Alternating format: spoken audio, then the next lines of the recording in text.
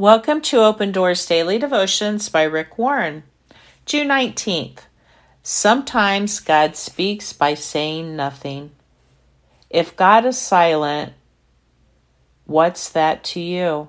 If he turns his face away, what can we do about it? But whether silent or hidden, he's there, ruling. Job 34. When Saul, the first king of Israel, was preparing for battle, he went to God and asked for instructions. But God didn't give Saul an answer. Saul got impatient and turned to a witch for advice, something he himself had outlawed.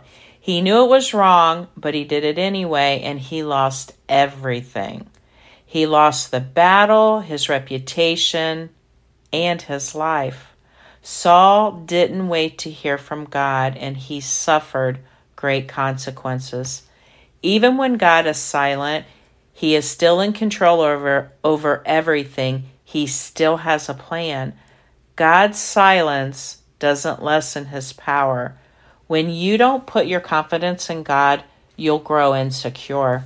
Waiting for God, following his lead is always difficult, more so when you're impatient. Frustration can make you act like Saul, who failed to wait for God and took matters into his own hands. Sometimes God is silent when developing your patience.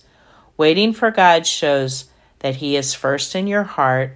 Running ahead of God will only lead to problems. If God seems silent right now, remember that he is in control, deserving of our trust, and worth the wait.